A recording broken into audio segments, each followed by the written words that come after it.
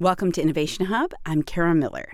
When you ask Katie Egan what her favorite class is, she doesn't hesitate. My favorite class I'm taking, and my favorite class of all time, is math. I think I'm just really good at that, and I love it. Katie is in 10th grade. She lives in a small town in upstate New York, which is about halfway between Buffalo and Syracuse. But up until a few months ago, even though she was good at math, the class posed a serious problem for her. And to be fair, so did Spanish and lots of other classes, because getting homework done could be really tricky since Katie had no internet at home. I cannot afford it, along with all of the other bills I have to pay for my house, like electricity, plumbing, stuff like that. I talked to Katie by phone while she was waiting for her mom to pick her up from the library, and she said she often needs the internet to do her school assignments. I've had 2 projects in math this year where we had to create a slideshow on Google Slides to present to the class and teach them a unit that we had done before. And it was a big chunk of our grade for that quarter of the year. So if I hadn't gone onto the internet, I wouldn't have been able to have a good grade in the class. Do you know if teachers ever are aware that when they say, like, oh, you have to do this thing using Google Slides, or you have to look this figure up from history, that maybe everybody doesn't have the internet? I think, teachers, they just assume that we all have internet access. They don't think that there is a small portion of us who aren't as lucky and have little to no money to afford that. Angela Seifer, the executive director of the National Digital Inclusion Alliance, says stories like Katie Egan's are not unusual.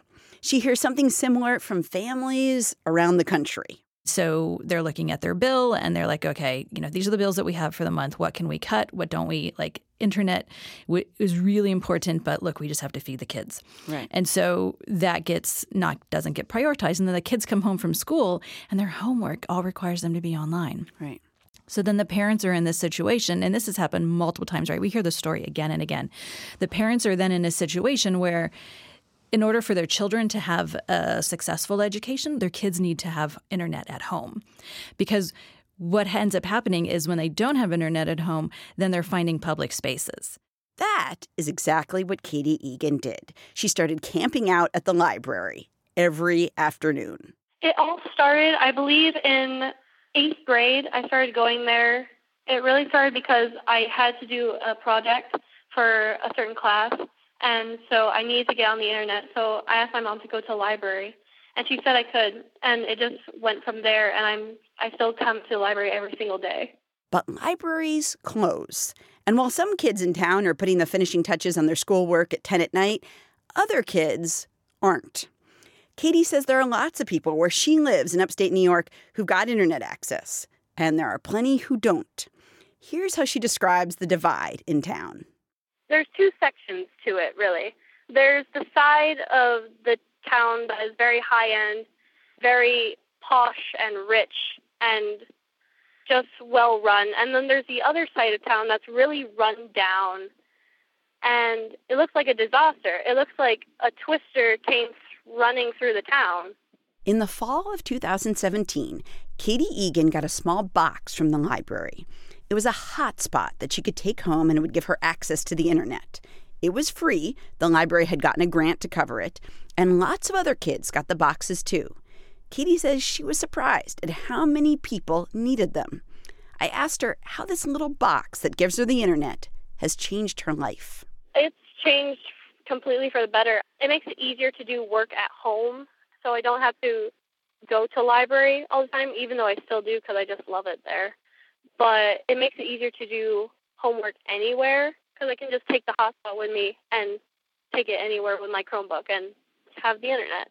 Angela Seifer, who runs the National Digital Inclusion Alliance, says that about 60 million Americans, close to 1 in 5 of us, are either without steady internet access or without any internet access at all, which ends up, she argues, hurting the economy for all Americans. One barrier to access is that families can't afford the bill. Other times, there's just not that much coverage or not that much good coverage where they live. And it takes a toll on the jobs that people can get, on the medical advice that they can access, and on their success in school. if you go into a low-income neighborhood after the library closes, after schools close, you'll see kids hanging around outside the buildings. Go to a McDonald's on an evening, day before school, and you'll see kids doing their homework. And they're using the Wi-Fi network of McDonald's. They're using the Wi-Fi, Okay. right? They're using free Wi-Fi wherever they can get it. I have 2 teenage children, and I can tell you they don't do homework when they're supposed to do homework. Right. So if you're like, well, children, let's just all make sure we do our homework before 7 p.m. when the library closes. That's just not the reality of how kids operate, right? They wait till the last minute, and then here it is, 9 o'clock at night, and they don't have their homework done, and you don't have internet at home. Right. So what ends up happening? The kid doesn't do his homework. It's very heartbreaking. And I'm guessing there's a lot of places where parents do not want to actually let kids out at 9 or 10 at night, where it's dangerous enough. They're worried about what's going to happen. And like homework is important, but physical safety is more important. And so they don't want them hanging around McDonald's. Yes, there's a story we heard that was told to me of a student in high school who was in AP classes, and he lived in the housing authority, and the best place for him to get internet was the Walmart. And his mom said, actually, the Walmart is not a safe place. Stuff goes on in the parking lot that she is not comfortable with. And so she did not want him going there to do his homework. And he would get frustrated with her because he needed to go do his homework, but she wanted him to be safe. When you go around and talk to people, what do like ordinary people who are advocating for more internet access in their area, what do they feel like they're missing? They feel like they're wasting their time. Because if it takes them 30 minutes to do the online banking, and it should have only taken them 5 minutes to do their online banking, then that's 25 minutes they just lost. If they have to go in town, or drive 2 hours to get to a hospital where they could have done a video interview with a doctor from their rural home rather than driving into a larger city that's hours away. Right. Again, they just lost those hours driving in the car to get there, and the gas money and the work time lost. So there's a lot of loss associated with not having the amount of broadband in your home that you really need to be participating successfully today. Right. Have you heard people say that they feel like it hurts their job prospects, that either they don't get practice or they can't even go on recruiting sites, I would guess? Yeah. No, let me tell you a very sad story. There's a program in Mississippi where individuals who wanted to change careers or wanted a better job were taught how to use the computer and how to do telework, right? How to work from home. And so someone got a job offer from a company where she would be doing customer service from her home. It was going to be a huge step for her and her family. And then the company required her to do a speed test, and the job offer was off the table. Her home broadband was not fast enough for her to have this telework job. So like her whole family situation would have changed with this new job. And she was so close. Right. But she did not have fast enough internet at home. And so the opportunities of other positions were thin. There wasn't a lot of choice out there for her on where she could find a job. And she had the training. She was ready. And then it was gone. Right. And that it sounds like the faster speed was just not available. Like it wasn't an option she could choose, right? No, she had, in fact, it was AT&T service and it was less than 3 meg. And they said AT&T couldn't fix that unless she, was able to pay for a very high connection being added, which obviously she's not in a position to do.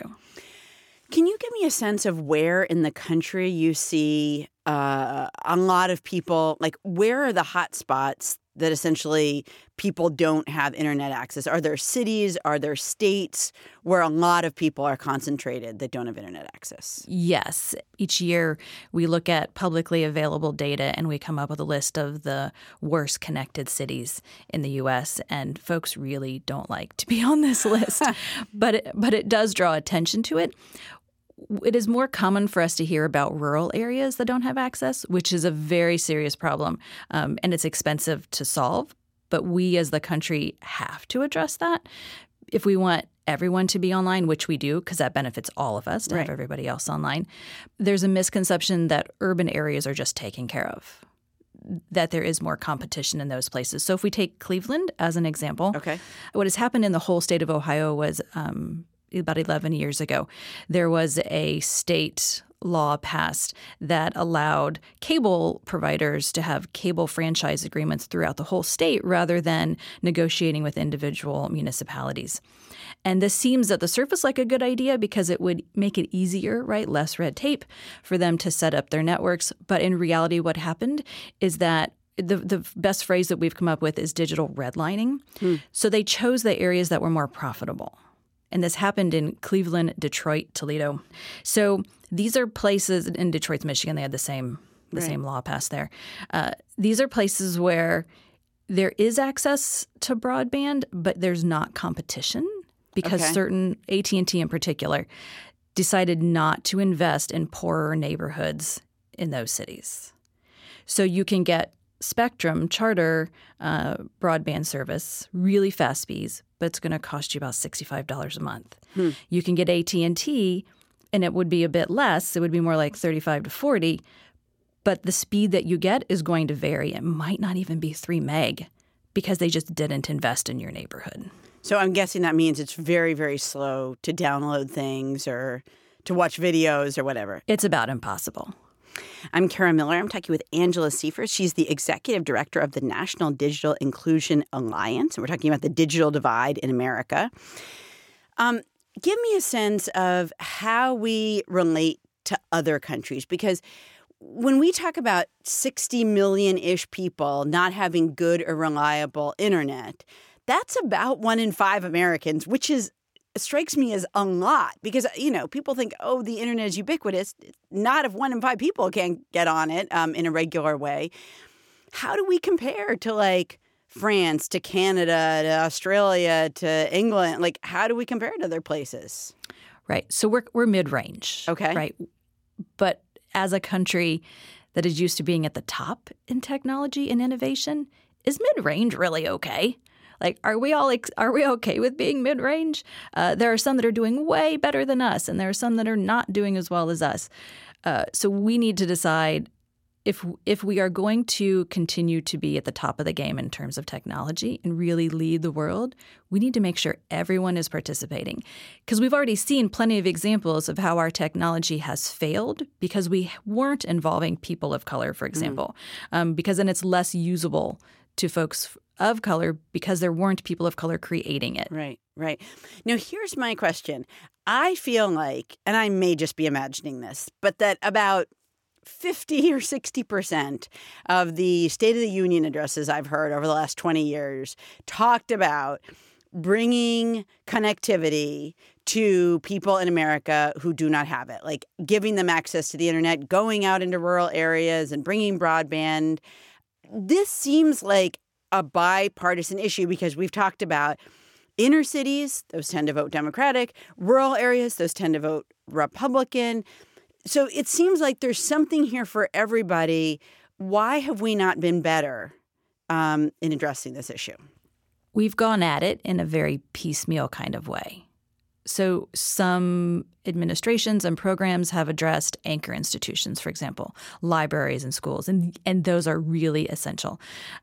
Others have gone at rural populations, but it was limited to only certain internet service providers were eligible for the funds to roll that out.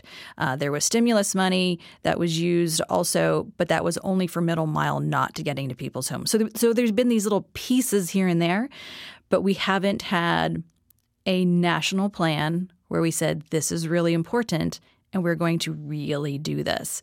What we've allowed to have happen in the country is that those who have a financial interest in it have been controlling the conversation, and that has got to stop. Mm-hmm. Now, the companies that have been reluctant to want to get into areas that may be, poor areas of cities or rural areas, do you think that there's a legitimate argument there that they're saying, look, this is a rural town. It's really hard for us to get out there and to lay these wires and everything. And it's just the numbers don't add up for us. We can't make money. We'll lose money doing that. Absolutely. And that's exactly what they should say. But that's not what they say. They say, we're getting there. We're getting there.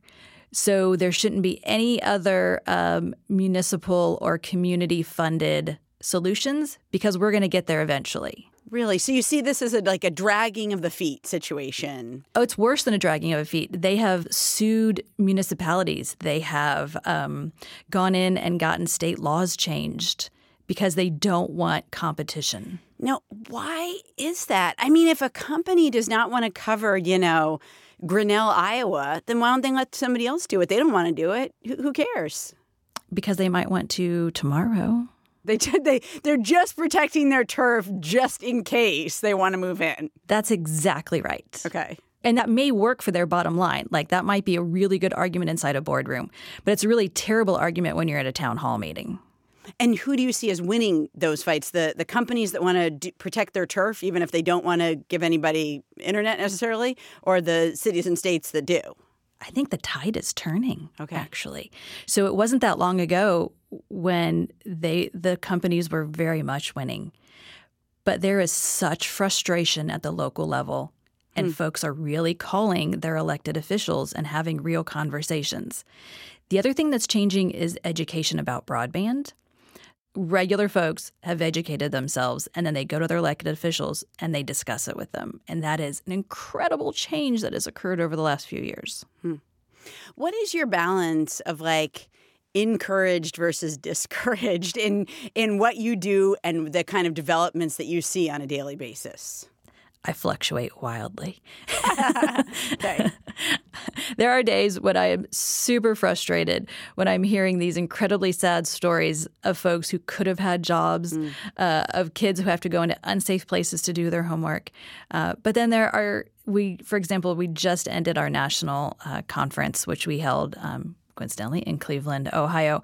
And we had over 300 attendees talking about all the creative solutions that they're coming up with to increase connectivity in their communities.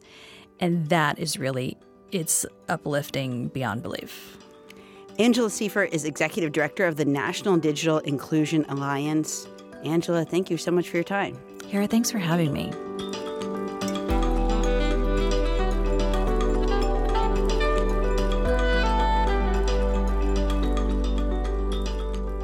Home internet speeds vary around the country, and you might sometimes feel like your internet is a little bit slower than it should be. We're going to have a link to a quick and easy internet speed test that you can do at home that's on our website, innovationhub.org.